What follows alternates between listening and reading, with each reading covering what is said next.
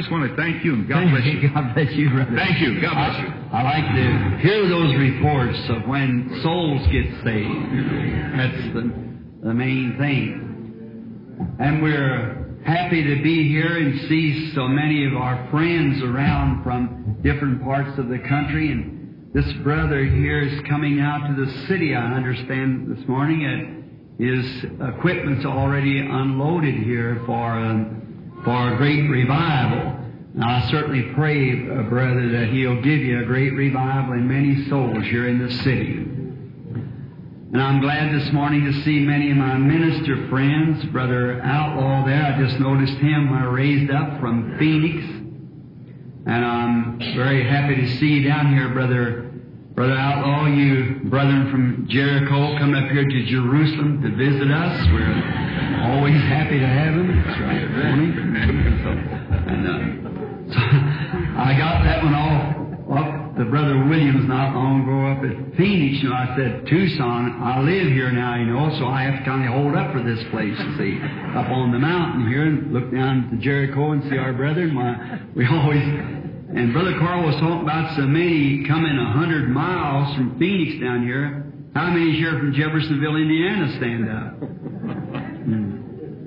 All around. Over here. That's about 2,100 miles. Oh, cool. So glad to be here and enjoy this wonderful inside sunshine. See, when they talk about this being the city of the sun, that's the outside, but all this inside sun. My, that's what I enjoy. I've been enjoying these blessings this week and pending the revival of Brother Bethany here over at the First Assemblies of God. And I certainly appreciate this gallant soldier of the cross, his fine preaching. It's been so much to me this week. I said, Brother Bethany and I have many things in common, especially the way we part our hair, Brother Bethany. So we can always recognize one another wherever we are. So we are grateful for this opportunity to be here with Brother Tony. I can't say that name, and so I just call him Brother Tony. You excuse me. They call Peter, and Paul, and so this is Tony. I always tell them, just call me Brother Bill. That's what I like that name, Brother Bill, or brother anyhow, be associated with you to be a brother. Enjoyed that breakfast. The only thing there wasn't enough molasses. I run out. And I borrowed from my son and run out with him and borrowed from their brother, and he had an extra plate, and still I didn't have enough molasses.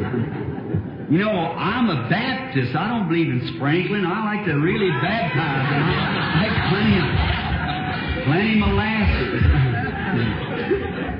I got the sugar bowl, and there isn't too much left in it. I had to sugar them up a little, you know. Remember down in the South, down in, I believe it was Alabama, I was with the Missionary Baptist people. I was down there holding a revival, and I was in a little old screened-in porch on the outside, and there's an old colored sister. She says, you know, I preached hard that night, and I couldn't hardly get up the next morning, and she called me, and I remember getting awake long enough to hear her say, hey, Parson. She said, honey, come on, I done cooked your flapjacks 4 times already. 4 times she cooked them flapjacks. I like them. There's a little story I know. We're just sharing a fellowship, you know. The old Brother Bosworth. How many ever know Dr. Bosworth? He was a great old friend of mine. He said to me one time, he said, Brother Branham, you know what fellowship is? And I said, I think so, Doctor. He said, there's 2 fellows in one ship. You know, we have to share everything. And so that's the way, that's close communion. Close, not close. Close communion with one another. Remember one day thinking about flapjacks. We call them flapjacks in the South, Brother Bethany. So I was on a little fishing trip up in northern New Hampshire. It's the home of them cutthroat and square-tailed trout. And I'd had a little tent on my back. I'd packed back about a day and a half journey where all the soft-footed fellas couldn't get. So I was back there catching trout. Oh, what a time I was having. A little pup tent. And the day before, a little hole of water, all just fine big trout laying in there. And I'd just catch them just as fast. And I'd catch one. If I killed it, then I'd take it and eat it. But ordinarily, I'd turn him loose if it didn't hurt him too bad. And I'd always catch my fly on a little bunch of moose willow behind me. And I thought next morning early, I'm going to take my axe and go down there and cut that moose willow down, because I catch my little coachman in that moose willow. So I got up early and I thought, well, I might catch a trout or two for breakfast. And I was by myself, and I took my little old axe and went down and cut down this little moose willow and caught me a couple of fish. And on the road back, and I heard a noise. It is an old sow bear. The place is full of them up there. It was a black bear. She had 2 cubs, and she got into my tent, and it tore it down. There was nothing left. It isn't what they eat, it's what they destroy. They just hear anything rattle, and they jump on it. You know, my old stovepipe was beat up, and, well, nothing to do but go back. And when the old sow mother bear saw me come up, she run off and cooed to her cubs, and one of them come. The other one didn't come. Well, I wondered why he didn't go. Well, I had an old rusty pistol laying there in the tent, but the bear was on the pistol. So I wouldn't want to shoot the old bear anyhow and leave 2 orphans in the woods. So I sure, you take an old mother bear with some cubs, she'll actually scratch you, you know.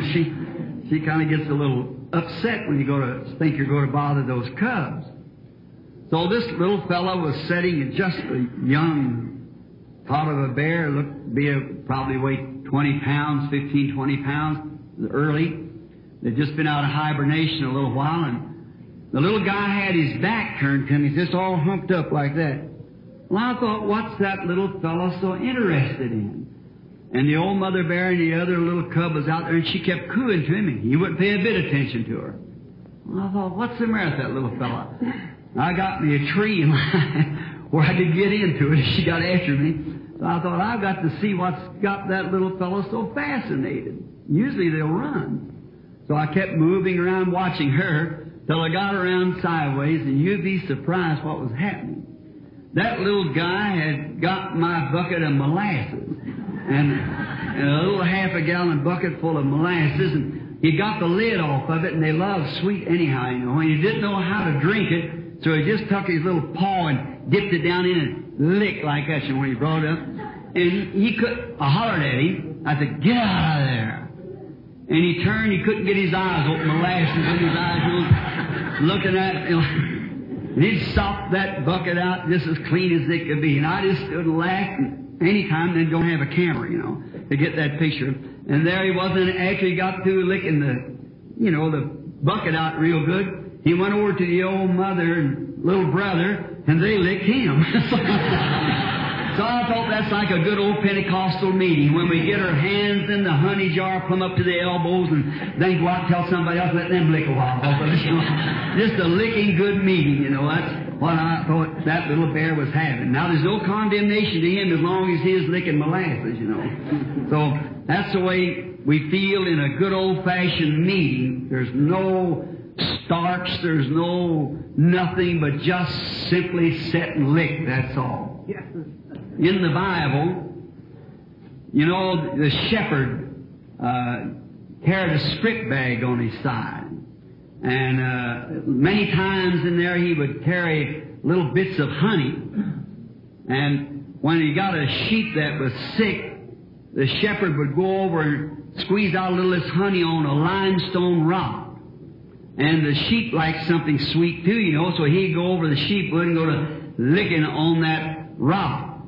He's licking the honey. But while licking the honey, he got the limestone, and the limestone helped to heal him. I've got a whole script bag full here of honey, and I'm going to put it on that rock, Christ Jesus, and you sheep just start licking. I'm sure he'll cure all of our ails if we'll just lick on the rock of ages. And he'll certainly take care of the rest. He is our healer of physical and spiritual discomforts. He is the lily of the valley. And in the lily we find opium, and opium settles all matters. It just puts you in a daze, and that's the way the Holy Ghost comes. It puts you in a carefree condition where you don't care who's sitting around and up there by it. You got to let off the steam. That's it. Remember a little girl one time got filled with the Holy Ghost. She was a little Methodist too. And she was giving a testimony, and I never will forget the rude expression, no worse than what I make. And she said, well, I want to praise the Lord for this Holy Ghost. She said, if it's any better, I bust. I like this full gospel businessman. Convention and meetings. And you know, I was ordained a few years ago, about 35 years ago, in the Missionary Baptist Church. And there I tried to be a loyal minister to the gospel and to all that I know that was right for years. And then after the great vision came, and I'd never heard of such a thing as Pentecost. I heard them say there's a bunch of holy rollers downtown slobbering on the floor, everything. Well, I just never paid any attention to that. But when God called me, I come among them. And I have just seemed like that what was in my heart, craving for something, is just like fitting a glove on a cold hand. It's just the right thing. And I have really enjoyed it. When I come among the brethren, I found that among them it was like we Baptists. They were broke up in so many different organizations. They were all different kinds. And some of them was riding a one-hump camel, and some a two-hump, and some a three-hump, and some no humps at all. But you know, I thought, I won't join any certain group because I'd be identified just with that certain group, so I'll just stand between them and say we're brethren. I believe it was Jacob dug a well and the Philistines run him away from it. Best of my memory, he called it malice or something. And then he dug another and he said the Philistines run him away from it, so he called it strife. He dug another one and he said there's room for us all. And that's what I believe. There's room for us all. Now, the only thing that I've joined since I've been in the full gospel move, I'm one of you, and I think it's the closest thing to heaven that there is. If there's anything closer, I try to find it. But this is what I've found, and I like this. Now I'll stay with this till something better comes. And I'm looking for something better to come. I like Peter said on the day of Pentecost, he said, this is that. Amen. And if this isn't that, then I'll keep this till that comes. So then just hold on to this because this is very good. And then I found out that this Christian businessman, full gospel businessman, was standing kind of in the same way in the breach between the great, fine organizations of the churches, trying to bridge us something that was make fellowship, contending, not trying to break up any of their organizations or make all come into one, but just to bring a fellowship. And that's the reason I joined, and it's the only organization I belong to, is this full gospel businessman, because it's trying to do what I think is would be a great service to God and His church, to bring a feeling among us that we're not separated. We are brothers, and we all receive the same Holy Spirit. Now, God give you the Holy Spirit. He give the next man the Holy Spirit, like the bunch of Branhams. I've got 9 brothers, and there are some fat and short, tall and slim, and I'm Mr. In between. So they different ones, some blonde-headed and some black-headed and some none at all. So I'm still Mr. In between. So, but in there we are brothers. We used to get out in the backyard and fight one another, but when we got in the front yard and somebody jumped on a Branham, it was just too bad. That's the way I think we all should feel, you see. Sometimes God does things that we might not just seem just right in our eyes, but yet if it's God doing it, let's say amen to it. God does it anyhow, see. And we are looking forward to a time, and I was sitting in Brother Bethany's service last Sunday night preaching on the mark of the beast, and the man struck a keynote there that sent my soul thrilling. He said that just down the road, there's something greater awaiting, something on that order there, something that God's fixing to do. I believe it too. It'll wind this thing up and send the church into glory. How marvelous. Now let's not just be so slothful now that we'll remember God never changes His ways. He remains because His Word, He is the Word, and His Word cannot fail. He's infinite. Therefore, if God makes a decision on something, it must ever remain that way. He can't go back and say, I was wrong. See, I can do that. You can do it. But God can't because He's infinite. See, His first decision is eternal. When God gave man the best fortification He could have for to bind him in and close him in, God gave man His Word. In the Garden of Eden, His Word. And Eve made that rational, final, great, one of the most rational things she ever did or ever could have done was to reason with God's Word. We don't reason, we just believe it. Now, God has never appropriated anything else but believe His Word. That's right, His Word. We must stay behind it. Now, just a little drop here. You know, one day, the Bible had foretold of a great coming prophet that was going to gather Israel together. And when He come, you know, He passed right through the people and they didn't know it. And then one day Jesus was speaking to His disciples, said the Son of Man is going up to Jerusalem and so forth. They said, why did the scribes, otherwise the writers of the Scriptures, why did the scribes say that Elias must first come and restore all things? He said, I say to you, truly Elias will first come, but I say that Elias has already come, and you didn't know it. See? He went right through. They didn't know it. Likewise, the Son of Man. They understood He spoke of John the Baptist. Now, see, he was just a crank down on the river somewhere, a wild man trying to drown people in water, so forth, a real strange message, but that was God's forerunner. And it went through and they didn't even know. Jesus came. I guess 1/3 of the Jews never heard of John. I guess when Jesus was on earth, not too many of the Jews, 1/100th of the population of the earth ever knew He was here. He's come and gone. The church, you Catholic people, as well as you try to claim St. Patrick, anybody who knows St. Patrick, he's not much Catholic, Roman Catholic as I am. So, but look at Joan of Arc, that sainted little girl who saw visions and so forth. What did you do? You burned her to the stake for a witch. She was gone before you know she was a saint. See? You know what? Wouldn't that be horrible? Jesus said, as it was in the days of Noah, so shall it be in the coming of some man, wherein 8 souls were saved by water. What if today the rapture came and you took 2 from Tucson and 1 from Phoenix, and around the world as a universal rapture will be?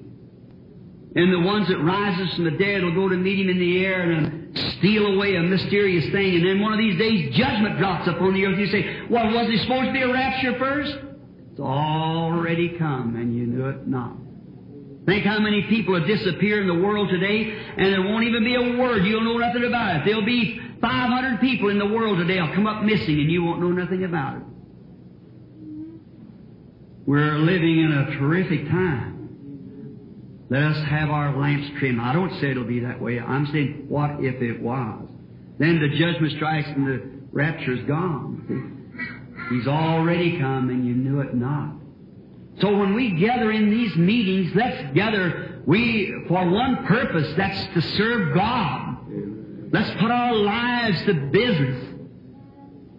What good does it do us to impersonate something? Why would we accept a substitute when the whole skies are full of genuine Pentecostal power and blessings. Why should we accept a substitute? You won't exhaust God's blessings. Ask abundantly. Could you imagine a little fish about half-inch long out there in the middle of the ocean saying, I better drink of this water sparingly? I might run out. Now that sounds silly. Well, it's more sillier than that to think you could exhaust God's goodness. I was looking a while ago and honored to see that aged man, Carl Williams' father and mother, the first time I had the privilege of seeing them as I know of. Stand up and think, about 80 years old, something like that, and how God has kept that old couple. It could look like Carl's brother, not his father. And Tony said his mother got out of the car out there and slammed the door and walked like a little soldier across the field. My. How good God has been to us. Now, if you're not a member of this full gospel business, as a Baptist, I speak to you Baptist. As a Methodist, I am a Methodist. And one time I was preaching down in Arkansas, and I'd been an old man on crutches, and he had been healed. He sold pencils out on the street, and he was standing up that night, and he's just taking the whole meeting. There's about, I guess 5,000 or 6,000 people gathered there at the Robinson Memorial Auditorium. At Little Rock, he said, "Praise God for healing me." You couldn't hardly preach. And directly stood up and said, "Hey, Brother Branham, I wanted to say something to you." Now, he was just having a gastronomical jubilee all of his own. So he was just having him a good time. He had been healed, and that meant everything to him. And so he said, it happened to be he was a Nazarene. And he said, I heard you speak, and I was sure you was a Nazarene. He said, then I heard somebody say you was a Baptist. He said, and most of your people here is Pentecostal. I don't understand that. I said, well, that's very easy. I said, I'm a Pentecostal Nazarene Baptist. I said, that's right. We are Christians. Born of His Spirit, washed in His blood, looking for the coming of our Lord. Lord bless you. If you are a businessman or what more, let me say something to you. Come in. Come fellowship. Don't only just fellowship with a bunch of men, you shake their hands, but get what they got. The Holy Spirit. That brings the real fellowship. You can't manufacture nothing. You're not asked to manufacture anything. The church is not asked to produce or to manufacture fruit. You're to bear fruit. See? You couldn't say to a sheep, manufacture wool. Just let him become a sheep and he'll bear wool. That's what the trouble it is. We try to manufacture something. Don't manufacture it. Just get the inside right. Could you imagine a black bird sitting up there and putting peacock feathers in his wings and saying, "See, I'm a peacock"? He's trying to put something in it never growed from the inside out. And we're finding too much of that among our Pentecostal groups. Let's be real, genuine, born-again Pentecostals. I'll say now, it's the only thing that I've ever found this side of heaven that give me the assurance that my sins are gone and I am born of the Spirit of God. Then you have something, an anchor in you that holds. Well, I didn't take so much of your time. I know you got to go. I'm kind of one of these long-winded fellas. It takes me about an hour to get started, and then I preach about 2 hours, and then it takes me about 3 hours to get stopped. And so I'm not going to be that radical this morning. So we appreciate your coming, and I'm living here in Tucson now, here in good old Jerusalem, and I'll be down on time too, Brother Tony, if the Lord willing, to help around and attend all your all's revivals. You minister, brothers. I never come here to build no church. I come here to help what's already built, to put in my pool to everything that I can to help you, brethren, to win souls here in Tucson. Never to start a meeting nowhere, unless it's a cooperative meeting or something, that we could get together. I never come to start no church, no sir. We got plenty of them. What we need is to pack them out with born-again Christians. Yes, sir. So I'm here to put my shoulders to the wheel and help in every way that I can. and everywhere that I can, and every door that's open, to give the testimony of the saving grace of our Lord Jesus Christ and the filling of His Spirit that's kept me all these years.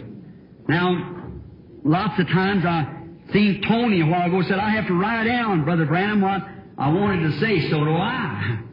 You know, when you get kind of old, you don't think of just like you used to. Someone said the other day, said, Brother Branham, how old are you?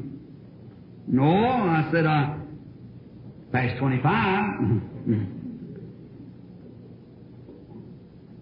How much? I said, I passed it the second time. So I'm no more kid. That's the reason we part our hair in the middle, brother. That's right. That's right. Well, everybody love the Lord? Oh, wonderful. Now, let's lay aside every little weight and every little care now. And I wonder if it wouldn't inconvenience too much now, being we've been sitting a long time, if we could just stand just a moment for prayer.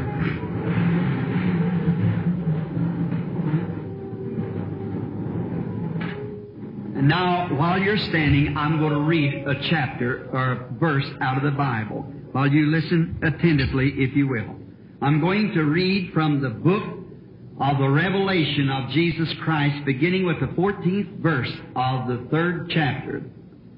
And unto the angel of the church of Laodicea, write these things, saith the Amen, the faithful and true witness, the beginning of the creation of God.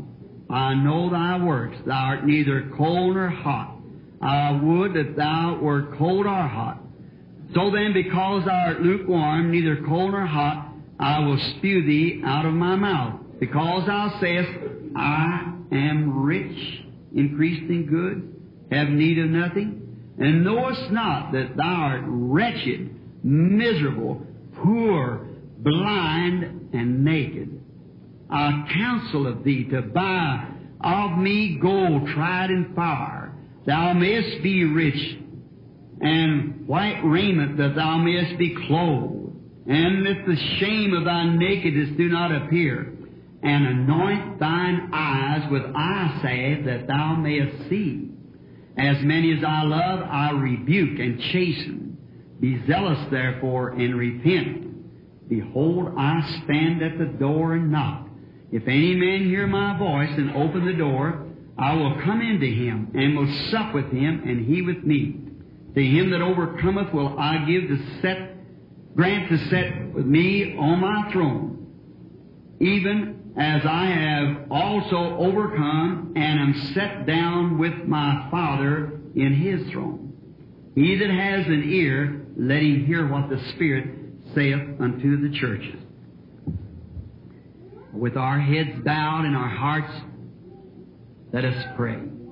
Lord Jesus, we thank Thee this morning, our gracious and noble God, that brought again the Lord Jesus from the dead and has presented Him to us this morning in the form of the Holy Spirit, that's wooing our hearts as for a close walk with Him. That as we see the day drawing to a close, the day of time is soon fading out now into eternity. We're nearing the shores. We can hear the breakers. Oh God, this is the dangerous hour as we read here. This last church age, the Laodicea, where that we're nearing the shore and the riches and things of this world has blinded the eyes of the people. Oh, we pray, God, that our anchor will catch a hold of the rock of ages and wait for the dawn. Grant it, Lord. Bless this move of God called the Full Gospel Businessman's Chapter. We pray that You'll bless this certain chapter here at Tucson. May it grow until this Ramada will have to take down these walls and spread its tent to hold the born-again Christians that will come in. Grant it. Bless the brother that's coming with the revival, with the tent to the city. May it be an instrument to help bring in souls to these churches and to the kingdom of God.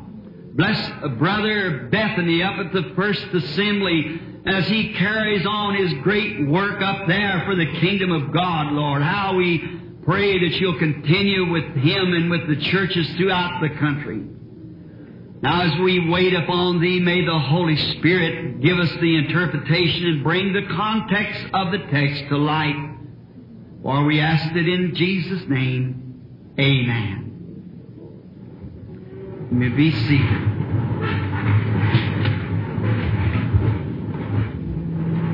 Did you ever stop to think just a moment that this could be our last time ever meeting together?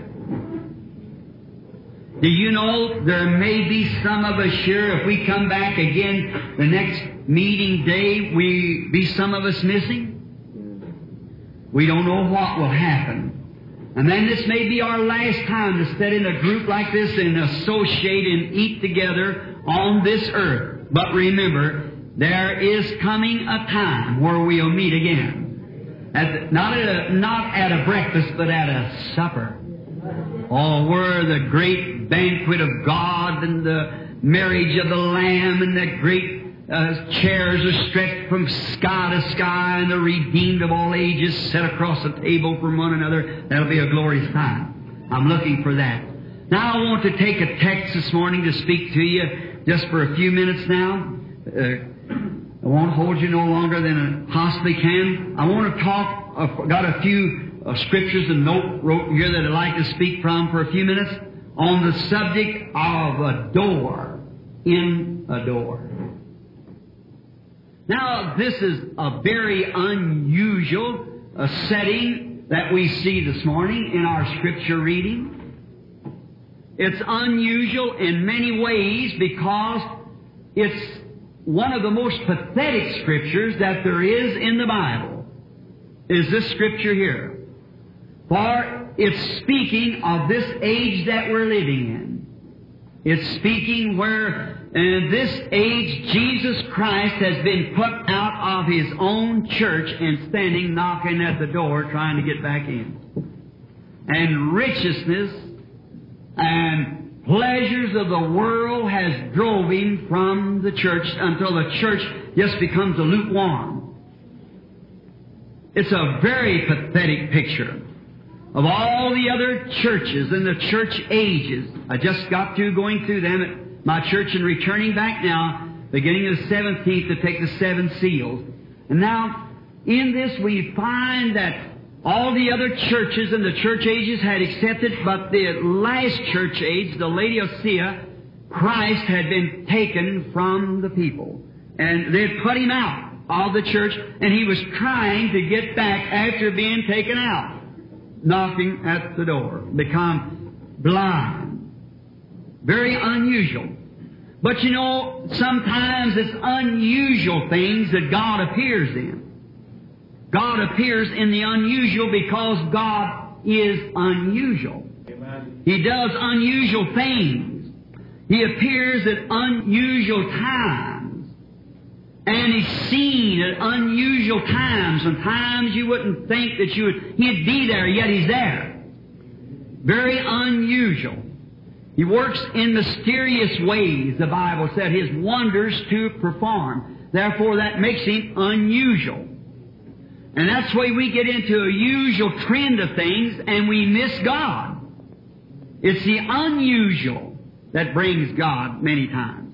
The unusual thing. Something we get so tied up into a certain creed or something that we're trying to serve, and then if everything doesn't come just according to the way we think it should, then we offset it. It's not of God. We make a mighty mistake. God shows Himself and hides Himself in the same thing that He shows Himself in. See? He'll show Himself in something and withdraw and hide Himself. Like the seed. He shows Himself in a pretty flower, then He lets it rot. But He's hiding Himself in order to come forth again. And God does it that way. He's very unusual. Unusual times, unusual ways. And sometimes little things. we fail to find God many times because we think it's too small. I was thinking on that a few minutes ago when we were talking about the smallness of the chapter, or how small a crowd we have. Now, it's been my privilege to speak to some great crowds. Bombay, India, I had 500,000 one meeting. South Africa, about maybe 250,000 at one meeting. But where I found the sweetest and blessed of all was when we had little cottage prayer meetings. God is in the unusual place and in the unusual things. Reminds me of being at this Canadian here was speaking a few moments ago about my fine friends from Canada. Some time ago, the King George that I had the privilege of praying for, as you know, had the multiple sclerosis, the Lord healed him. And he came to Canada when he was suffering, yet with this sclerosis. And he was a gallant man. And all the schools turned out when he came down to Vancouver so that if they could go out and give him a British flag and wave to honor the king, the crown, as he passed by. And a good friend of mine, Brother Ern Baxter, as we were listening to it on the broadcast, as it came through, him and his lovely queen sitting there, and we were sitting in the room, and I'll never forget it. Ern got so overcome that he jumped up out of the chair and threw his arms around me and started weeping. And I said, "Oh, what's the excitement all about, Brother Baxter?" He said, "Brother Branham, that's my king." I thought, if it could make a Canadian feel that way to know his king was passing by, what ought it to do to a born-again church when Jesus starts by there? Yet with his multiple sclerosis set in his chariot, his automobile, and set up straight, though he was suffering terrifically from ulcers and his back bothering him so bad. And the teachers turned all the little fellows out to go and wave these flags. And after the parade was over, while the children were supposed to return to school, and as they returned in a certain school, all come back but one little girl. And the teacher got alarmed when she called the roll, and a little girl wasn't there. So she said, "I must go find her," and took the children, and in the streets they went hunting for this certain little child. And after a while, the teacher herself found the little fella standing by the side of a telegraph pole, just crying her little heart out. And as she was weeping, and the teacher said, "What's the matter, honey?" Said, "Did you not get to wave your flag at the king?" She said, "Yes, I waved my flag at the king." She said, "Did you get to see the king?" "Yes, I saw the king." Well, said, "Then what are you crying about?" She said, "You know, I'm so little. I saw the king, but he didn't see me." Now, that might be so with King George or any other king, but it isn't so with King Jesus. No matter how little a congregation He's given you to pastor, how small the work seems to be just to speak to the milkman or the newsboy, you'll see it. You can't do nothing for Jesus unless He knows it. You must remember, He knows every little thing you do. And He'll give you all credit, for that's what you've been detailed to do. No matter how small it is, do it anyhow. If you want to wave your little flag, wave it. He's in that unusual thing. He might win a soul. I believe it was Dwight Moody. Or am I mistaken? It might not have been. An old sister had a burden on her heart that she wanted to win a soul to Christ, and she was a washwoman. Been 150 years ago, I guess. And she saved her money until she got $3 saved up. And she rented an old livery stable for $1 for the week, and she went out there and cleaned it out herself and took her wash bench and made altar and put a pulpit up, and the suds still on the old wash bench, and she got some tracts and began to pass it out. That was the early days here in America, and everybody would look at it, throw it down. She happened to be a Methodist, and so they would throw it down, and the Methodists then were like Pentecostals has been, a bunch of fanatics. They'd lay in the schoolhouses and fall out under the power of God and pour water on their face. And don't tell me, I've been right in the meeting, see. If they just let them alone, instead of bringing them back, just let them go on, they'd have been Pentecostals, see. But then this poor old woman passing out these tracts, and everybody would throw them on the street. And she was standing crying because they rejected her while she tried so hard to bring a minister to the city to have the revival. And the minister was to appear that night. She's going away, and there's a little old boy with his daddy's, down the south we call it galluses, suspenders on, ragged hair hanging down his neck. Walked up and said, "Hey, lady, what are you giving away?" And she said, "It's a tract, honey." She said, well, he said, "I can't read." It says, "What does it say?" And said, "Well, we're going to have a meeting down at the old livery stable tonight." He said, "Thank you, can I have one?" He said, "Yes." And he put it in his pocket. When the meeting took place that night, you know who was there? The loyal old pastor and the lady. That's all was at the meeting. The gallant old soldier, whether there was 1 or 1,000, he took his text, stood there and preached to the lady just as loyal as he would if he was preaching to 10,000. Who staggered in the door along about the beginning of the sermon? But this little old ragged-haired boy. That night he found himself at the altar. If I'm not mistaken, there's little Dwight Moody that sent 500,000 souls to Christ. Oh my. How many big meetings and flowery things is going on? See, God's in the unusual things. God appears unusual. You want to remember that.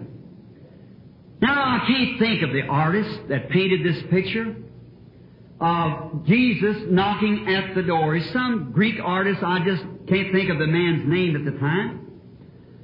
But he had spent practically a lifetime painting this picture.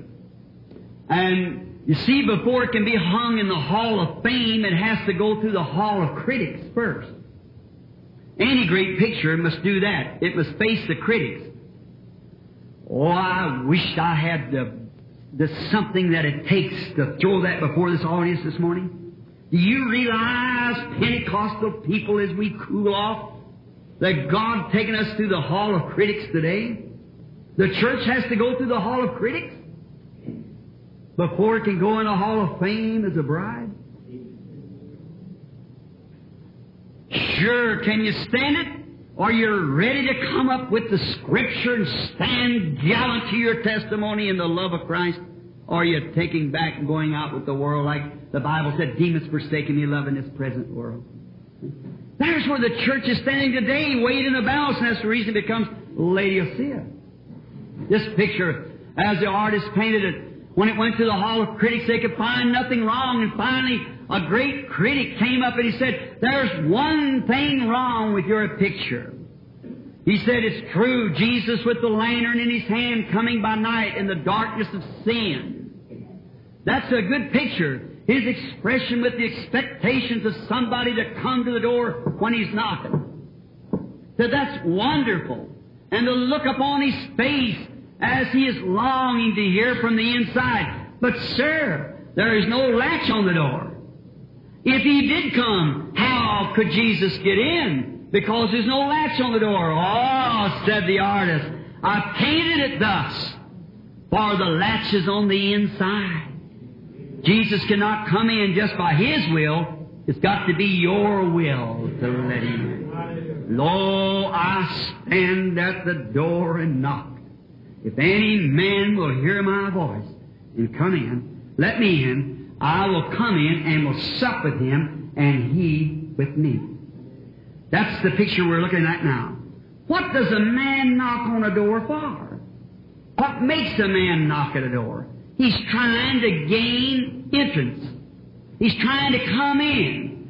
Maybe there's something he wants to talk to you about.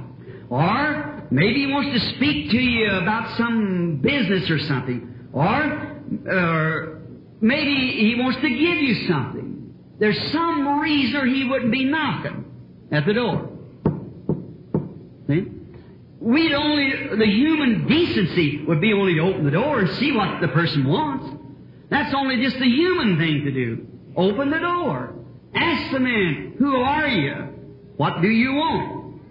Maybe he wants to visit with you, just to sit down and say, I'm your friend. I'd like to speak with you just a while this morning. Then sit down if he's a friend. Talk with him. If he's some person that wants something out of you, you could talk it over. See? Many great people has knocked at doors down through life. Now, a whole lot of it depends after you go to the door who it is knocking. You've got to know who that is doing the knocking. But you should at least go to the door. That's the only decent thing to do, is find out who's there at the door. Go there, if somebody's knocking, say, who is it? Open the door. Who are you? What do you wish? Oh, many. It might be some great person. What if it's a great person? It'd be a great honor to you if you opened the door for somebody that was a great person. What do you think would have happened a few years ago when Adolf Hitler was a fear of Germany? What do you think of a little fellow living down in the alley or down the street somewhere, if he heard a knock on the door some morning, you know, and he went to the door, and this little German footman standing there, and there stood Adolf Hitler standing at the door. Why, he was the greatest man in Germany at one time. See, certainly. Why, he was a great man. You know what that little footman would have done? He would have almost fainted.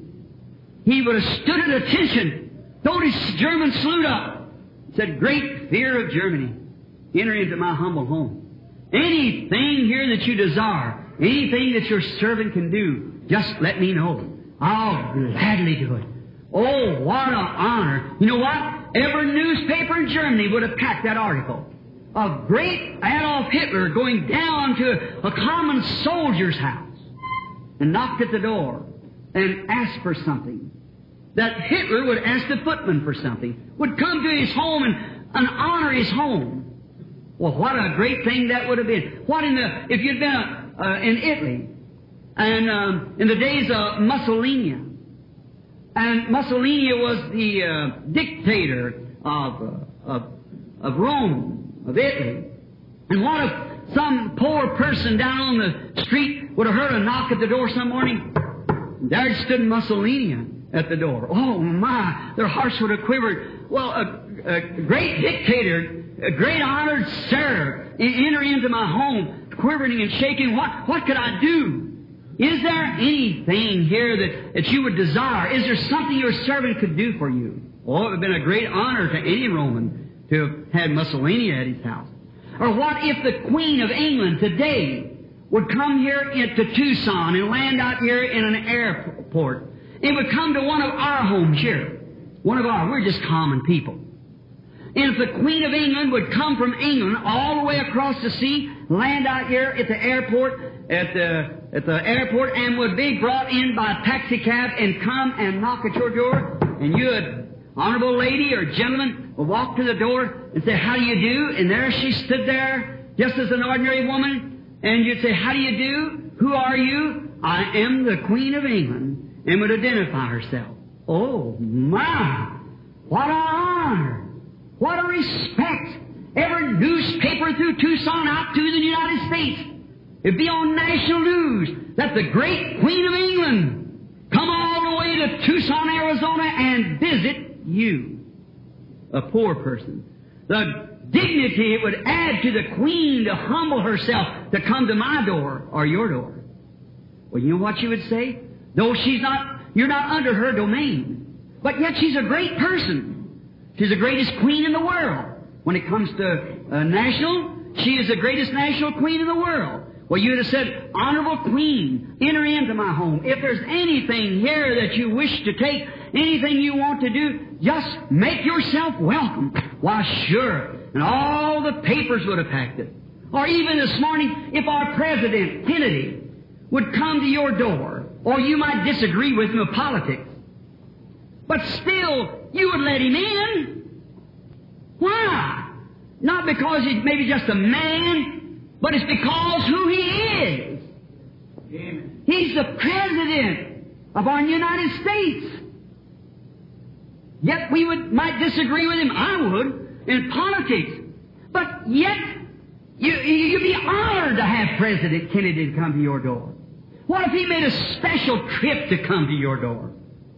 Why, it would be on news everywhere. The humble Mr. Kennedy, President of the United States, flew to Tucson, Arizona to come to John Doe's door. What a great honor it would be to him, and what an honor to you. Why, you would by no means turn him away. Certainly not. You would certainly receive him, because he's a great man. But who's any greater than Jesus? And he's turned away from more doors than all the dictators and kings and potentates of the world. Yes, I stand at the door and knock. And if any man will hear my voice and open the door, I'll come in. And we'll sup with him. Oh, these little knocks that we get at the door. Many times Jesus knocks at our heart's door. That's where the church is today. Those little knocks. You feel it, no doubt, right now. What is it? It's Jesus trying to come in, gain entrance to your heart's door. He's wants to talk with you a little while. And if you would honor the President, what about Jesus? If you would by no means turn away the President, how then could you turn away Jesus? The President's just a man. He's got to die.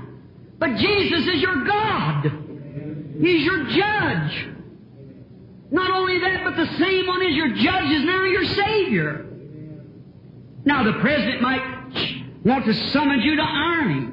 He might summon you to do something that would be horrible to do. He might summon you or take something from you, take your children or something to be his servants or something. He might do something like that. But Jesus don't want that. He wants to give you something. That's the reason he knocks. He's got something for you. There's nothing that could be greater than what he's wanting to give you. The Holy Spirit. He's wanting to give you eternal life. What if the President would say, I come to take you, and I have the authority to do so, and make you the President of the United States? You have to give it up sometime. What if the Queen wanted to make you Queen of England and you wear the crown? We'd have to give it up. But Jesus gives us a crown of life that we never give up. Incorruptible crown of His glory. We don't have to give it up. He gives it to us. It's a blessing. It's the Holy Spirit that He wants to crown our life with. How could we be so indifferent to turn it away? What rational things the church does. How rational can the people get to make such a mistake as to refuse to listen to that knock at the door? How insane it would be for any man or woman present this morning to get away from that knock. Eternal life. And we look and see the clouds of judgment forming. Do you hear science say it's 3 minutes till midnight? And practically 2 of those minutes are gone. That was several years ago. And we see the church scattered. We see everything going on the way it is, and denomination begin to come. Denomination, the cooling off, and revival days almost seems to be over. We might as well face the truth. Oh, we have a lot of noise, sure. Beat the piano, jump up and down. Women bob off their hair and blue eyes and carry on, and man, let them do it. That's contrary to the Scripture. Such a sickening sight as we even see on our streets today. I took my children yesterday, I want to go down to see the rodeo. parade go by. My little kids, my father was a rider, and I've done a little riding. And it's just in them to like horses. And they wanted to see the horses. And when I stopped on the street, I got sick at my innermost being and turned back to see how people today, they're trying to live in the past. Trying to live something that was. We're in a changing world. It's constantly changing. In my country, I'm a Kentuckian, you know, by birth. That's all my people live there, practically. And they have the Rento Valley. They try to imitate hillbillies. And burn kerosene lamps and cook by wood stove and wear clothing like the early frontiers wore. They're in a changing world, trying to live you're in a modern time, trying to go back and live to something different that was. What makes a man do that? Because he's supposed to do that. But then you try to bring them a gospel that never changes. They don't want that. They want something modern and up to date. Somebody that'll pat them on the back and let them get by just for joining church and living any way they want to. But when it comes to really go back to the gospel, they don't want it. And that very thing in them that hungers to go back is the gospel, and they try to satisfy it with taking the natural things back and refusing the spiritual things. See how the devil vice versa the gospel to the people? No disregards to my sisters. But if in the early days a woman would have come through town like I seen some yesterday, with a pair of trousers on, how the lady ever got into them, just looked like the skin is on the outside. I wondered how the woman got her foot in them. Walking down the street when the Bible said, she that'll put on a garment that pertains to a man is an abomination in the sight of God. And but that blew all the back of her eyes. If she'd went through a frontier town, the old doctor would have put her in the hospital and quarantined the town of a disease that a woman cankered before she died. That's right. Such a disease. And then you try to go back and live something and refuse enough of the old-fashioned gospel of the Holy Ghost, and like it was on the day of Pentecost, with the same attributes that it had in it, to cleanse us and make us new creatures. We're living in the shadows, in the churches in that Laodicean age, rich, have need of nothing. Now, we Pentecostals can't holler too much at the Baptists and Methodists, because pot can't call kettle black, you know.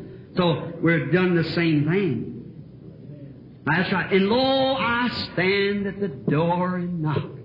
And if any man, now remember, the Bible said he was outside the church in this age trying to get in. Now you can't dispute God's word.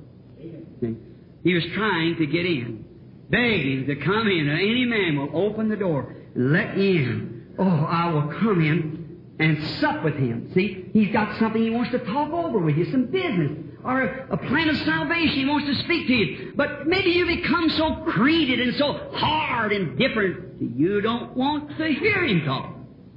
That's right. Lo, I stand at the door. You say, oh, Brother Branham, now wait just a minute. I've already let him in. Well, maybe you did just that. But maybe that's all you did do. Just let him in. You see, many people they fear the very thoughts of hell, and they know they're going there without Christ. And they say, well, I let him in, sure, 30 years ago, 20 years ago, but that might be just all you did. What if I come to your house and knock to the door? You said, step in, Brother Branham. I stepped in. But you stand right here. Don't you go to investing around and rooting around in my house. See? Now, do you know inside the door of the human heart, we got little secret compartments? Oh, we don't want to admit it, but it's the truth. Sure, we got little secret compartments. Yes, sir. We like to call, we welcome in our heart, but we don't want to make Him our Lord. We don't want to go to hell, so Jesus, you step in the door, so I won't go to hell, but you can't be my Lord. Now, Lord is ownership. That means when you let Him in as Lord, He controls everything. He's home. When I come to your house and I knock at the door, if you don't want me, say, get away from my door. I'd appreciate you more if you'd let me step in the door and say, now don't go to rooting around. You stand right there. Now what do you want? Would I feel welcome? Could I explain my visit to you? Certainly not. And that's the way the church is today, friend. That's the way the people are getting. Come in, Lord, but that's all. Tell me what you want. See? Oh, no. That's where we get in trouble. We must welcome Him. Lord, come into my house. If there's anything in here that you want, help yourself. I'm yours, you're mine, you honor me. The great King, the Creator of heaven and earth, has knocked at my door, and I want you to come in. Lord, be my Lord. Take me, do me anything you want to. Any bad thing that's in me, discover every secret that's in my heart. Go in every door. Search me out, Lord. See what's wrong with me. And whatever's wrong, show me, Lord. Throw it out the door. I want you in here. I welcomed you in to be my Lord. I haven't got that blessing, Lord. Clean me now. If I can't make Him my full Lord, I'll never open the door to Him. He can't be Lord. I just don't want Him to be Savior if He can't be Lord. Everybody wants a Savior, but they don't want a Lord. They want something that they can escape all the damnation of hell, and then they can live any way they want to, do what they want to. You know, let's just walk around the building of the heart. Will you stand me another 10 minutes? Look, notice, let's walk around the heart just a minute. The first thing, as you go into the human heart, on the right side, as you go in, there's a little door there, and it's called My Private Life. Now, you don't want nobody fooling in that. Now, if I want to do anything, that's my business. I'll join church and I'll go down there, but preacher, don't you tell me what I got to do. Oh, yeah. Now, I know the Bible says that, but I don't believe it. Oh, see? Then you think Jesus would ever stay in a heart like that? Certainly not. He comes in to be Lord. He comes in. That private life, oh, that's a great thing. Now, you know, we want our own private life. If we want a social drink with the neighbor, that's our business. If we women would want to cut our hair, that's our own American privilege. If we want to wear shorts, that's our business. If we men won't take a sociable drink, and if we want to let our wife do that, she ain't got no business saying one word to us, but the gospel said, don't do it. Amen. Now, whose word's right? God's word's right. Oh, sure, we want Jesus, certainly. We think we got Him and all like that. But I wonder if that rapture could pass and we'd be left alone one day and wondering where it's all at. If it come by real secretly, you know, and that's what it's coming, like a thief in the night. 99 out of every million will never know the rapture takes place. It'll be gone and they won't even know nothing about it. Jesus said so. So that makes it right. Certainly. It'll come like a thief in the night and be stowed away. Like that book I read one time. What was that guy? Romeo, Juliet, or something like that. See? He come and got her at nighttime. That's the way Jesus do when the world's just lolling in sleep. Like the Bible said, the lady of sin age. He'll slip in to get that bride. Then all them that's resurrected down through them ages, have been down through the ages, they'll all go to heaven in the bride. And then the judgments will come. The church will say, well, wait a minute. I thought there was supposed to be a bride, a coming of the Lord and a bride. It's been gone for a long time. You knew nothing about it. It comes secretly. Why? We say, oh, I belong to the church. I'm Methodist. I'm Baptist. I'm Pentecostal. That don't mean one thing to God. It's no more than a doctor saying you got cancer. It's advanced stage, and that don't have to do with the disease. That's just naming it. The devil. Cancer, if you'd say that's a dove, that's a buzzard, that's some sort of a vulture, that ain't going to do what it is. See, that don't cure it, that don't kill it. It just says what it is. You say, I'm a Christian. Only by profession, maybe. See, our lives speak so loud that our testimony's not even heard. Our lives, our action, our morals among us.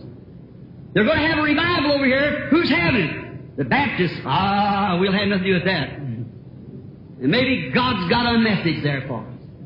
Who's having it? The first assembly, or the second assembly, or the Jesus name, or the Church of God, or something? Oh well, we're not in that group.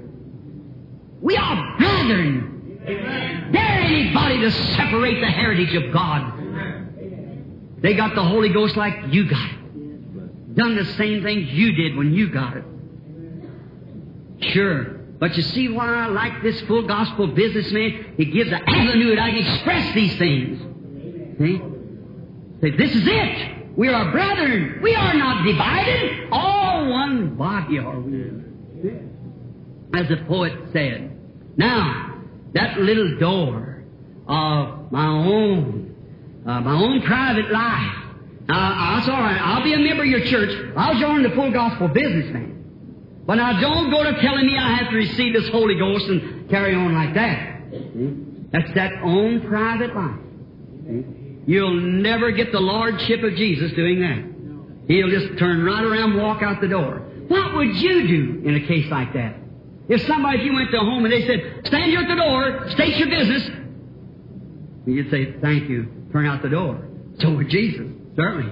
That's the reason the church is left setting cold. See, just the way it is. Don't let the full gospel businessman ever get in that stage. When you hear a message and hear enough, open up and say, Lord, what is this all about? When you see a man, we have a lot of impersonators, but when you see a genuine, what does an impersonator mean? What does a bogus dollar mean when you pick up a dollar that's bogus? It means it was made off of a real one. There's got to be a real one to make that a bogus. So there is a real Holy Spirit. Real power of salvation. A real God of love. Yes. Don't take nothing less. No, sir. Don't do it. All right. That private door. I'll have to hurry through these doors.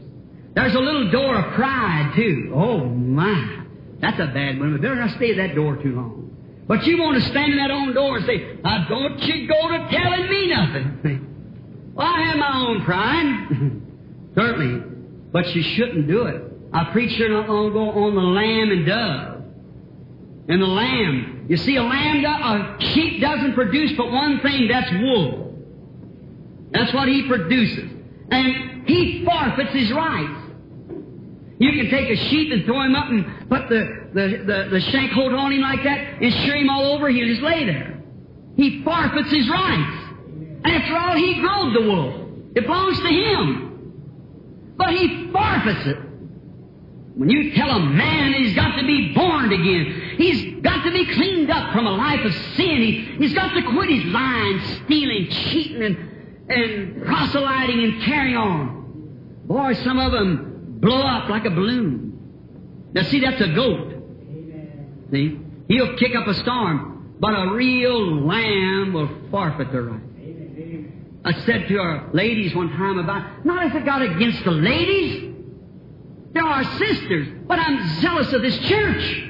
When I see the worldliness like Sodom coming into it, then I have to cry out against it. There's something inside that my heart bleeds, and I cry out. Don't fashion after Marilyn Monroe or some of these women there. Do like Sarah in the Bible. See? Don't try to be Mr.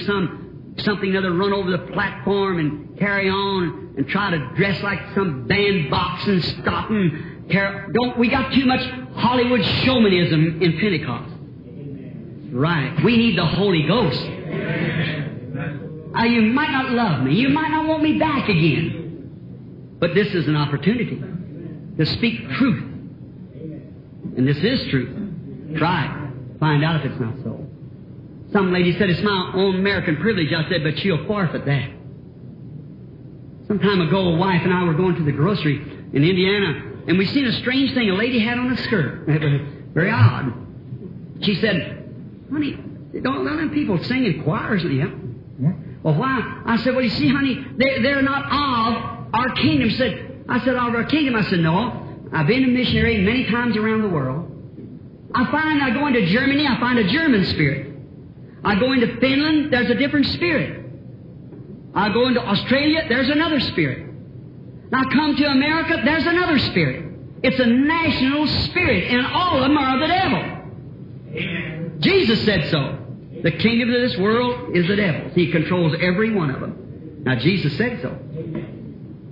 So you see, it's that national spirit. Well, she said, aren't we Americans? I said, no, sir. Potentially we are. I said, what are you? I said, well, should we do as Americans? I said, no. Not this drunken, brawling, disgraceful group. No, sir. We are born of a heavenly spirit. We come from a pure, unadulterated holiness, where angels and righteousness is before God. I said, we live here as a nation, sure. That's right, this is our nation, what we're here trying. But thy kingdom come, thine will be done in earth as it is in heaven. Therefore, when we are born of above and all the sin is moved, come from across the chasm, it's the Spirit of God that comes in, the Creator, into our heart, and He conducts our character. We don't lie, steal, cheat, honest, upright, walk like citizens of heaven. For we are that if we're born of the Spirit of God. And so many of us get confused and just use little isms and sensations and things and call that the Spirit of God. That's the reason we're so scrupled up as we are today. The whole church system is terrible. And in spite of all that, Jesus still stands at the door. Put out, but yet one more door I'd like to open. The door of faith. Then I'll close it. Just about a dozen I got wrote down here, but I'm going to skip them. The door of faith. You say, would you come down to the full gospel business, man? The what? The full gospel. That's against my faith. There's only one faith. Right. One faith, one Lord, one baptism. That's right. Well, that's against my faith. Maybe you don't want Jesus to stand in that door of your faith. You've got your faith built in some creed of some church, some denomination. And that's where your faith is closed up to itself in a room, and you wouldn't let Jesus come, which is the Word. In the beginning was the Word, said St. John 1. In the beginning was the Word, and the Word was with God, and the Word was God, and the Word was made flesh and dwelt among us. He is the eternal Word. And your faith, it says that the days of miracles is past, and there is no such a thing as speaking with tongues and prophesying and this nonsense that the church of the Pentecostals carry on today. There's no such a thing as that. Maybe you let some creed hold back in the door of your faith. If you'd open that door and let the Word of God come in to be your Lord. I don't care what the creed says. If the Bible says so, you're my Lord. Amen. You must be born again. And when you're born again, then you must be filled with the Holy Ghost. No matter what creed, what is, nothing about it. You say, well, I believe that Jesus is the Son of God. The devil believes the same thing. You've got to be born again. Everybody's afraid of that new birth. Oh, I know you call yourself that you got new birth. But I think our lives sometimes speak so loud that our testimony can't be heard. See? A birth is a mess. I don't care where it's at. Excuse this expression. But if a birth is in a pig pen, it's a mess. If it's in a cow barn, it's a mess. If it's in a hospital room, it's a mess. Amen. If it's at the altar, it's a mess. Amen. It'll make you rot in your own thinking. It'll make you throw away everything the things that you once cherished with all your heart, you'll give it up to let that little still knock. Amen. I don't care if it's a mission on the corner. We people out here believe in big things. We Americans. We want big hats and big automobiles and big denominations, more in the creed and more in the denomination. All we want is big things. And God's after small, still voice. A lot of racket and noise is what we want. Farmer took a wagon one time, went out in the field, and when he did, it bumped and rattled and made a lot of noise. When it come back, it crossed the same bumps and never even moved. It was loaded with good things. We want the creed. Our denomination's the biggest. We got this. Glory to God. We beat this bunch over here. We beat this bunch over here. And paying money and giving stars and everything else. So who will bring in the most to the church? Nothing against that. That's all right. But here's what I'm trying to say. That's not it yet. Amen. That's all right. Get people in church, yes. But Jesus said, when a man went out and proselyted and brought him one and said, what, he become a twofold child more of hell than he was when he started? Amen. We hear on the Billy Graham programs with nothing to say against this great evangelist. Certainly not. He's a man of God, and God's using him, but where's he at? Down in Sodom. You remember the type? There was 2 angels went out in Sodom. A type that Jesus said would be the same thing at his coming. But one stayed with Abraham, the elected church called out. Watch what both angels done, then you got the message. Isn't it a strange thing? Of those 2 messengers, exactly what God said in the last days, there's never been a man out there in that field. Of all the days of Moody, Sankey, Finney, Knox, Calvin, all the way down, there's never been a one that had a name ending with H-A-M. G-R-A-H-A-M till this day. See the messenger to the church formal? See? Father of nations. Now the church spiritual was not in there in the beginning. Pentecostal type. What's that messenger come to that church? He sat and talked to Abraham. He said, where is your wife Sarah? And called him Abraham, which his name was Abram. Amen. Said, where is your wife Sarah? Her name was S-A-R-R-A, and now it's S-A-R-A-H.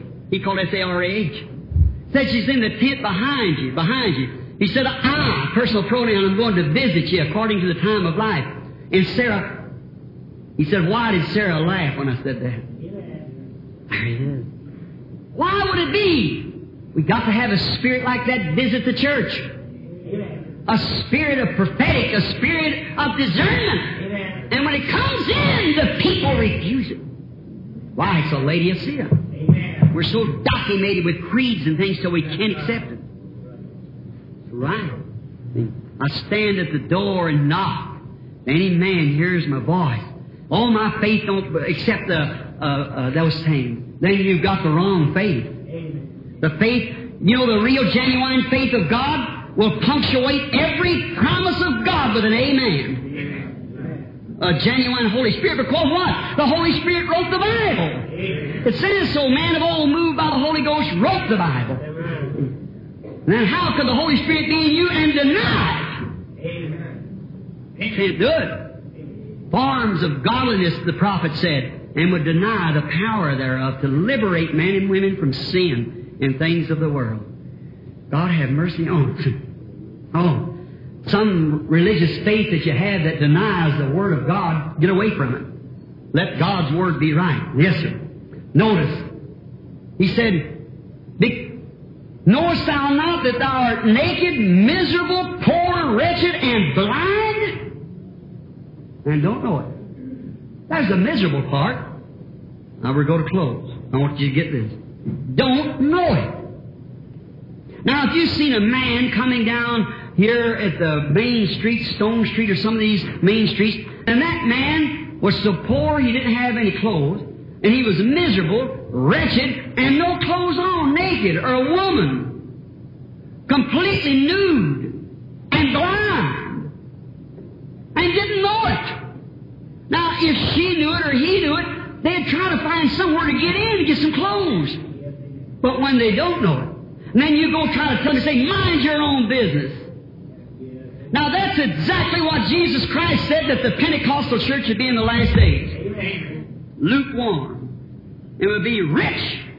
We're about as rich as any of them. Used to be when we was down in the mission, we had salvation. Now we've got up with the big ranks like this and more numbers and great fine things, and where are we at? Just like the rest of them.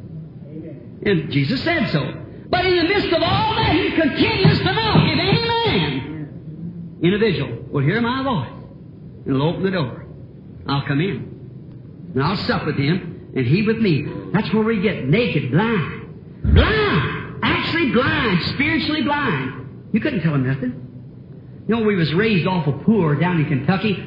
My grandfather was a hunter, and a well-known hunter, and he used to coon hunt. I don't know where you people out here, not enough water in Arizona to have coons, I guess, but they have down there they had coons, they hunted coons. How many knows what a coon hunter is?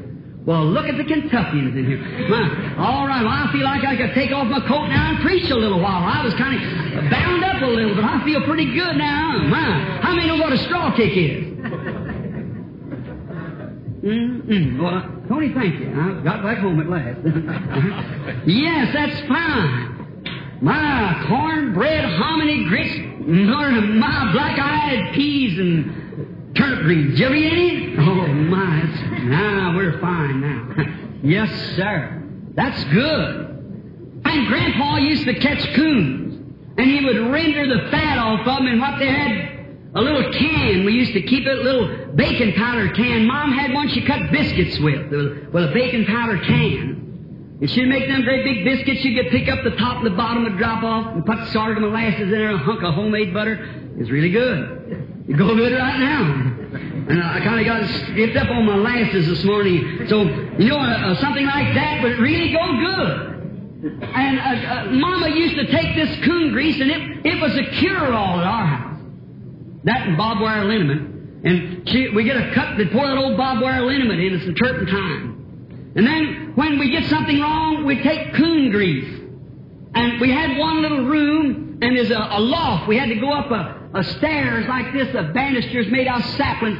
And us kids would sleep up there on a straw tick, and then above the straw tick was a feather bed, feather tick. And then the clapboard shingles was put on in the light of the moon, and so it would make a hole, and the snow would blow through, so she'd put a piece of canvas over the top of us to keep the snow from getting in our faces at night, this bunch of little brams. And we'd be 2 at the foot and 2 in the head and 2 in the middle. We just had all kinds of ways of sleeping, water in there like little pigs, and kept one another warm. Once in a while, one of us would get out from under that canvas when the cold wind was blowing, and we'd get a cold. And we'd get it in our eyes, and that sticky stuff gets you out. Mama called it matter. Said, get matter in your eyes. Well, I'd wake up in the morning, and Mom would say, Billy, come on down. Time to go to school. And I'd say, Mom, I got matter in my eyes. I can't see. Humpy, my brother, he'd wake up. Edward was his name, and we called him Humpy just for fun. And he'd say, I got matter in my eyes. I hear the old coon grease can hit the stove. She'd get it all thawed out. And Mama would come up the steps, and she'd rub and massage those eyes, and believe it or not, the matter would go out. The coon grease was a cure-all for matted eyes. Now I tell you, there's come a cold spell across the church. And coon grease will never work. But Jesus said, I'll counsel of you to buy eye salve, the Holy Spirit. You're becoming so blind, the church is, until it can't see God. It only sees its organization. Amen. It only sees that what it can see in front of us. It never looks out yonder to the soon coming of the Lord. Coon grease will never do that any good. But the salve of the Holy Spirit will open your eyes, and you can realize that the presence of Jesus Christ, and He's the same yesterday, today, and forever. Amen. He is God. And He can salve your eyes with His Holy Spirit. You'll forget whether you're a Methodist, Baptist, or a Oneness, or a Two-ness, or a Three-ness, or a Church of God, or a Nazarene, or a Pilgrim Holiness. You'll be a Christian, born again of the kingdom of God. You'll be something, you won't have to try to say, well, I must do this. There's something in you that propels you to do it. The compulsion in your heart swings you to prayer. Love divine flows into your uttermost beings until you take that still. Prayer meetings just flows from you like the water from an artesian well. I used to pass when I was game warden for several years. I'd pass by a big old spring, and it would be bubbling up like that. I sat down that spring one day, and I said, what are you so happy about? Oh, the water was delicious. And I'd take a drink of water, and I said, what are you so happy about? Are you happy because the rabbits drank from you? If he could talk, he'd said no. Because deers drank from you? No. Because I drink from you? No. Why are you so happy? What makes you bubble like that? If he could have spoke, he'd have said, it's not me bubbling, Brother Branham. It's something behind me pushing me, making me bubble constantly. We drive ourselves to do things. But when the Holy Spirit is in there, by divine love, we do it. For me to live is Christ, and to die is gain, said Paul. Sure.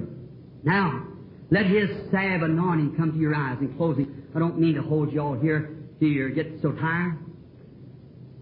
Being my first time or second time with you, forgive me if I went too long. Let me close then and sing this. Down in the South, we had an old Pentecostal colored brother down there that he was really a real servant of Christ. And there's a certain old Negro sister that came to the church, and she was filled with the Holy Ghost, and such a great character she was. And she had a husband. He was a good old fella. His name was, they called him Gabriel. We just called him Gabe for short. And so we never get him to line up at the church. He just didn't want to come to church. He said that, the boys down around the pool room where he hung out said that's a bunch of holy rollers. And nothing to them. And the only thing Gabe had to do was on Sunday morning get his pool cue and go down to the pool room or something and go around with the boys. But his wife was a real devout saint.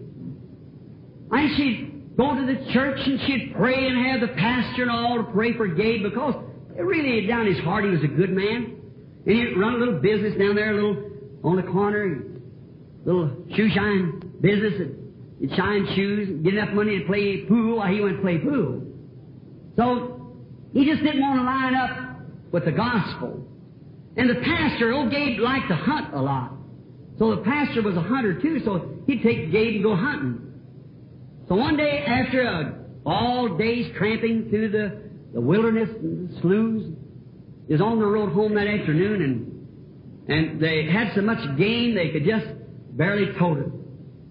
They had the rabbits and the birds all over them going along, and they come around an old familiar path as they come up top of the hill, and they went down into the little city down there. It was on Saturday, and the sun was going down. And the pastor happened to look around. He hadn't heard old Gabe say nothing for quite a while. And he watched around, and Gabe was looking over his shoulders towards the sun setting as it was going across the western horizon. And the pastor looked back, and he noticed Gabe wasn't saying nothing but looking back as he walked. And so the pastor walked on for a few minutes, and after a while, a big black hand laid on his shoulder. And when he turned in surprise, old Gabe was looking him in the face with tears running down his cheeks, dripping off like this. He says, "Pastor, in the morning, you's going to find me right up there at that mourner's bench." So then I was coming right back from there and take a seat to the side of my faithful wife. And then I was going to remain in that church until God calls me home. And the pastor, of course, turned around in amazement. He said, "Gabe, I wanted and waited and longed and prayed for years for this." He said, "Gabe, is it settled?" He said, "Yes, Pastor, it's settled, but I wants that Holy Ghost too." And I was coming up the mourner's bench in the morning, and I was going to get it, or I was going to die right there. He said, "Gabe, I appreciate this." He said, "But I want to ask you something, Gabe. What sermon did I preach that inspired you to do this? I'd like to know what sermon I preached, what I preached on. Or what hymn did the choir sing that inspired you to make this great decision, Gabe?" And the old Negro looked at the pastor and he said, "Pastor," he said, "I sure appreciate every sermon you preached." He said, "I appreciate everything that you said, Pastor." He said, "And I appreciate every fine hymn the choir sang." But said, "Pastor, it wasn't that." He said, "You know, I was looking at that sun going down yonder. Did you know that mine, your sun too, is going down? The light of our body is leaving." And that's true. It's true here this morning, man. The sun's setting in your life and in mine, and it's setting on time in civilization. She's finished. And he stands at the door, knocking, longing, waiting. That little knock, something down in your heart that says, "It's I." Open up now. That's him. Gabe had listened to that. And he turned around. He said another thing. "Pastor," he said, "you know I'm a bad shot." He said, "I couldn't hit nothing. You know I couldn't. It's just looking here at the game. Enough to last me and my wife all next week." He said, "You know I can't hit nothing." But said he gave it to me. Said, "I just happened to think he must love me or he wouldn't be so good to me." Did you ever realize that? In India today, the little children are laying on the street, their little bellies swelled up, their little gums down like this, starving to death, the little mother begging to take this one, and there's thousands of more. of an afternoon they come by and pick up in the stretchers and things and take them to the salamander and throw them in. There's no John 14. Eat anything, grass from the ground, bark from the tree, or anything that they can do the way you rake off enough in our garbage cans to feed them. We sat here this morning paying about $1.50 for a little bit of food here, and we got good clothes, we drive a nice automobile, we live in a nice home. You businessmen here, your businesses are flourishing as I hear you testify. God's good to you. Can't you realize that? Why, He loves you. You know that? And that's the reason that knock comes. I stand at the door and knock. And if any man will hear my voice and open the door, I'll come in to him and sup with him and he with me. Now that still little voice that knocks at your heart's door, it might knock so many times that it may be very faint right now. But let's just be honest. Just honest with God and ourselves for just 1 minute. That little knock way down there. It said, I better curb my ways. I better be different. I better straighten up. I know there's things in me. I examine my life of this Word and I see I'm wrong. Many things. Look around and see how good it's His goodness that knocks at the door. No matter what we've done, how much we sinned, how much we turned away, how much we said later on we'll do it, He's still in the midst of all of that knocking. And if any man or woman will just open your heart, I'll come in. And so, let's see what He wants this morning, will you? While we bow our heads. Oh, my Jesus, I love Thee, I love Thee. All for grace to love You more, Lord. What is that little something keeps telling me in my heart? That I must come a little closer to Jesus. What is that? Do you want to open the door to that this morning? Now, with every head bowed and every eye closed, please. Down in your heart, be real honest this 1 minute. You have such a little knock at your door. I'm going to pray just a moment. And sincerely, you'd like to know what that little mysterious something in your life is that you'd like to let in. Would you want him to come in this morning and say, Brother Branham, pray that I'll have the faith and grace just to open my heart and let it come in. I want to know what this is knocking at my door. I know there's something knocking there. Maybe it's a closer walk. Maybe it's a different ministry. Maybe it's to surrender myself. Maybe it's to receive the Holy Spirit. Would you raise up your hand to God and say, Here I am, Lord. God bless you. That's it. So I say, well, I have a little knocking at my heart's door. I guess 60 or 70% of the people with our heads down. Now, our Heavenly Father, there is a fountain, as the poet said, that's filled with blood, drawn from Emmanuel's veins, where sinners plunge beneath the flood, lose all their guilty stain. That dying thief rejoiced to see that fountain in his day, and there may I, though vile as he, wash all my sins away. Now, Father, we're grateful for these people, and some of them may, no doubt, has professed Christianity a long time, but they've got the real conviction enough to raise their hands. What, Lord, if they didn't even have the conviction to raise their hands, then they're a past redemption.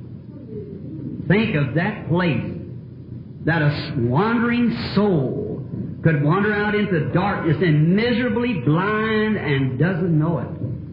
And they hear the knock of God and grieve it so many times until finally it never knocks again. And they pick up a creed or something and live by the rest of their days to find themselves disappointed at that day of the judgment. I'm grateful, Lord, for these people who would raise their hands and say, Be merciful to me, Lord. Come into my heart, Lord Jesus, and reveal Yourself to me today. And I'll give You my life. Here am I. If there's anything in me that's not right, Lord, and I look at my own life and I see that there is plenty that's wrong, then take me into Your great molding house and mold me and take from me all that's worldly and ungodly. And I thank You, Lord, that I haven't got to the place that I've crossed that line where You cross and can never return again. Grieve the Spirit of God the last time, and now there's no way at all back like Judas Iscariot and them. sold his Lord for 30 pieces of silver, and we do today for popularity and the cares of the world and religious organizations and denominations and creeds. We just sell him for anything. Oh, Lord, have mercy. The honest hearts. I plead for those, Lord, with all that's in me. I ask for divine mercy. And hear me, Lord, hear me. And may this great desire with faith to know that it's God that spoke to their hearts. It's God that does these things. And may the heart's door come open just now and Jesus walk in and become Lord of the situation, taking all the world out and making them new creatures in Christ Jesus. Heal those that are sick, Lord, perceiving that there is so much suffering. I pray for them, Father, that now the great physician will touch their physical being also and make it his home, his dwelling place, where he can reach forth his hands just as a call, the little light call of the heart, and the great physician is on the job. Grant it, Lord. Hear us today. Bless all that's present. In the name of the Lord Jesus Christ, we ask it. Amen. Now, with our heads bowed real humbly, softly, let's sing this old hymn of the church. I love Him, because He first loved me, and believe now that what you have asked at that little still knock that was at your heart, Jesus will come in now. Quietly as we sing it, I love Him. I love Him. Because He first loved me and purchased my salvation on Calvary's tree. Now, with our heads bowed, you that want to accept Him as Lord in your heart, Lord, take away everything now, and from this hour, I'm making a consecration to you over this table, Lord, that I'll meet you again at that great wedding supper. I'm consecrating my life to you this morning, so help me, my Lord. If I haven't received the Holy Spirit yet, I'm going to seek until the real Holy Spirit comes in and cleanses my life, makes me a new creature in Christ Jesus. I promise you today, Lord, as I make a consecration to you over this table, in the name of Christ, I promise to do it as I raise my hands. Now you raise your hands and sing with your eyes closed now. Will you consecrate yourself now? I love Him because He, God be merciful. Father, look upon these hands and grant it in Jesus' name. And purchase my salvation on Calvary's tree. Now, I want you to reach across the table and shake hands with somebody. Say, God bless you, Pilgrim. Glad to be here with you this morning. That's right. Everybody just mix up Methodist, Baptist, Catholic, Presbyterian. God bless you. God bless you. The messages sometimes are cutting and hard, and we want to feel good about it. Now, God bless you, brother. God bless you. God bless you, sister. God bless you, my brother. God be with you. God bless you. Fine. Bless you, Brother Tony. Now, let us stand just a minute. With our hands and hearts to God, our Father, all creeds, all now believing. Now, when you have prayed, remember, Jesus said, when you pray, believe that you receive what you ask for, and it shall be given unto you. Do you believe it? Say amen. I believe that I receive that what I've asked for. I've consecrated my life to Jesus Christ, and from this day henceforth, I really mean it, God. I'll walk before you until it becomes such a reality, till I'm hid altogether in Christ Jesus. Now, Is the song leader here? Let's start that gracious old hymn. My faith looks up to Thee, Thou Lamb of Calvary, Savior divine. What if the sister on the piano would give us that key? How many knows the hymn? Right? Now, let's sing that to the top of our voice. My faith looks up to Thee, Thou Lamb of Calvary. All together now. My faith looks up to Thee, Thou Lamb of Calvary. Oh, Savior divine, now hear me while I pray. Take all my sin away. Oh, let me from this day be holy.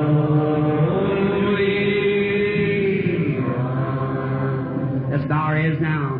While life's dark maze I tread, and grief around me spread. Remember, you're going to meet the world now. Be Thou my guide. Listen. Be darkness turn to day. Wash all my fears away. Nor let me ever stray from Thee aside. Let's hum it.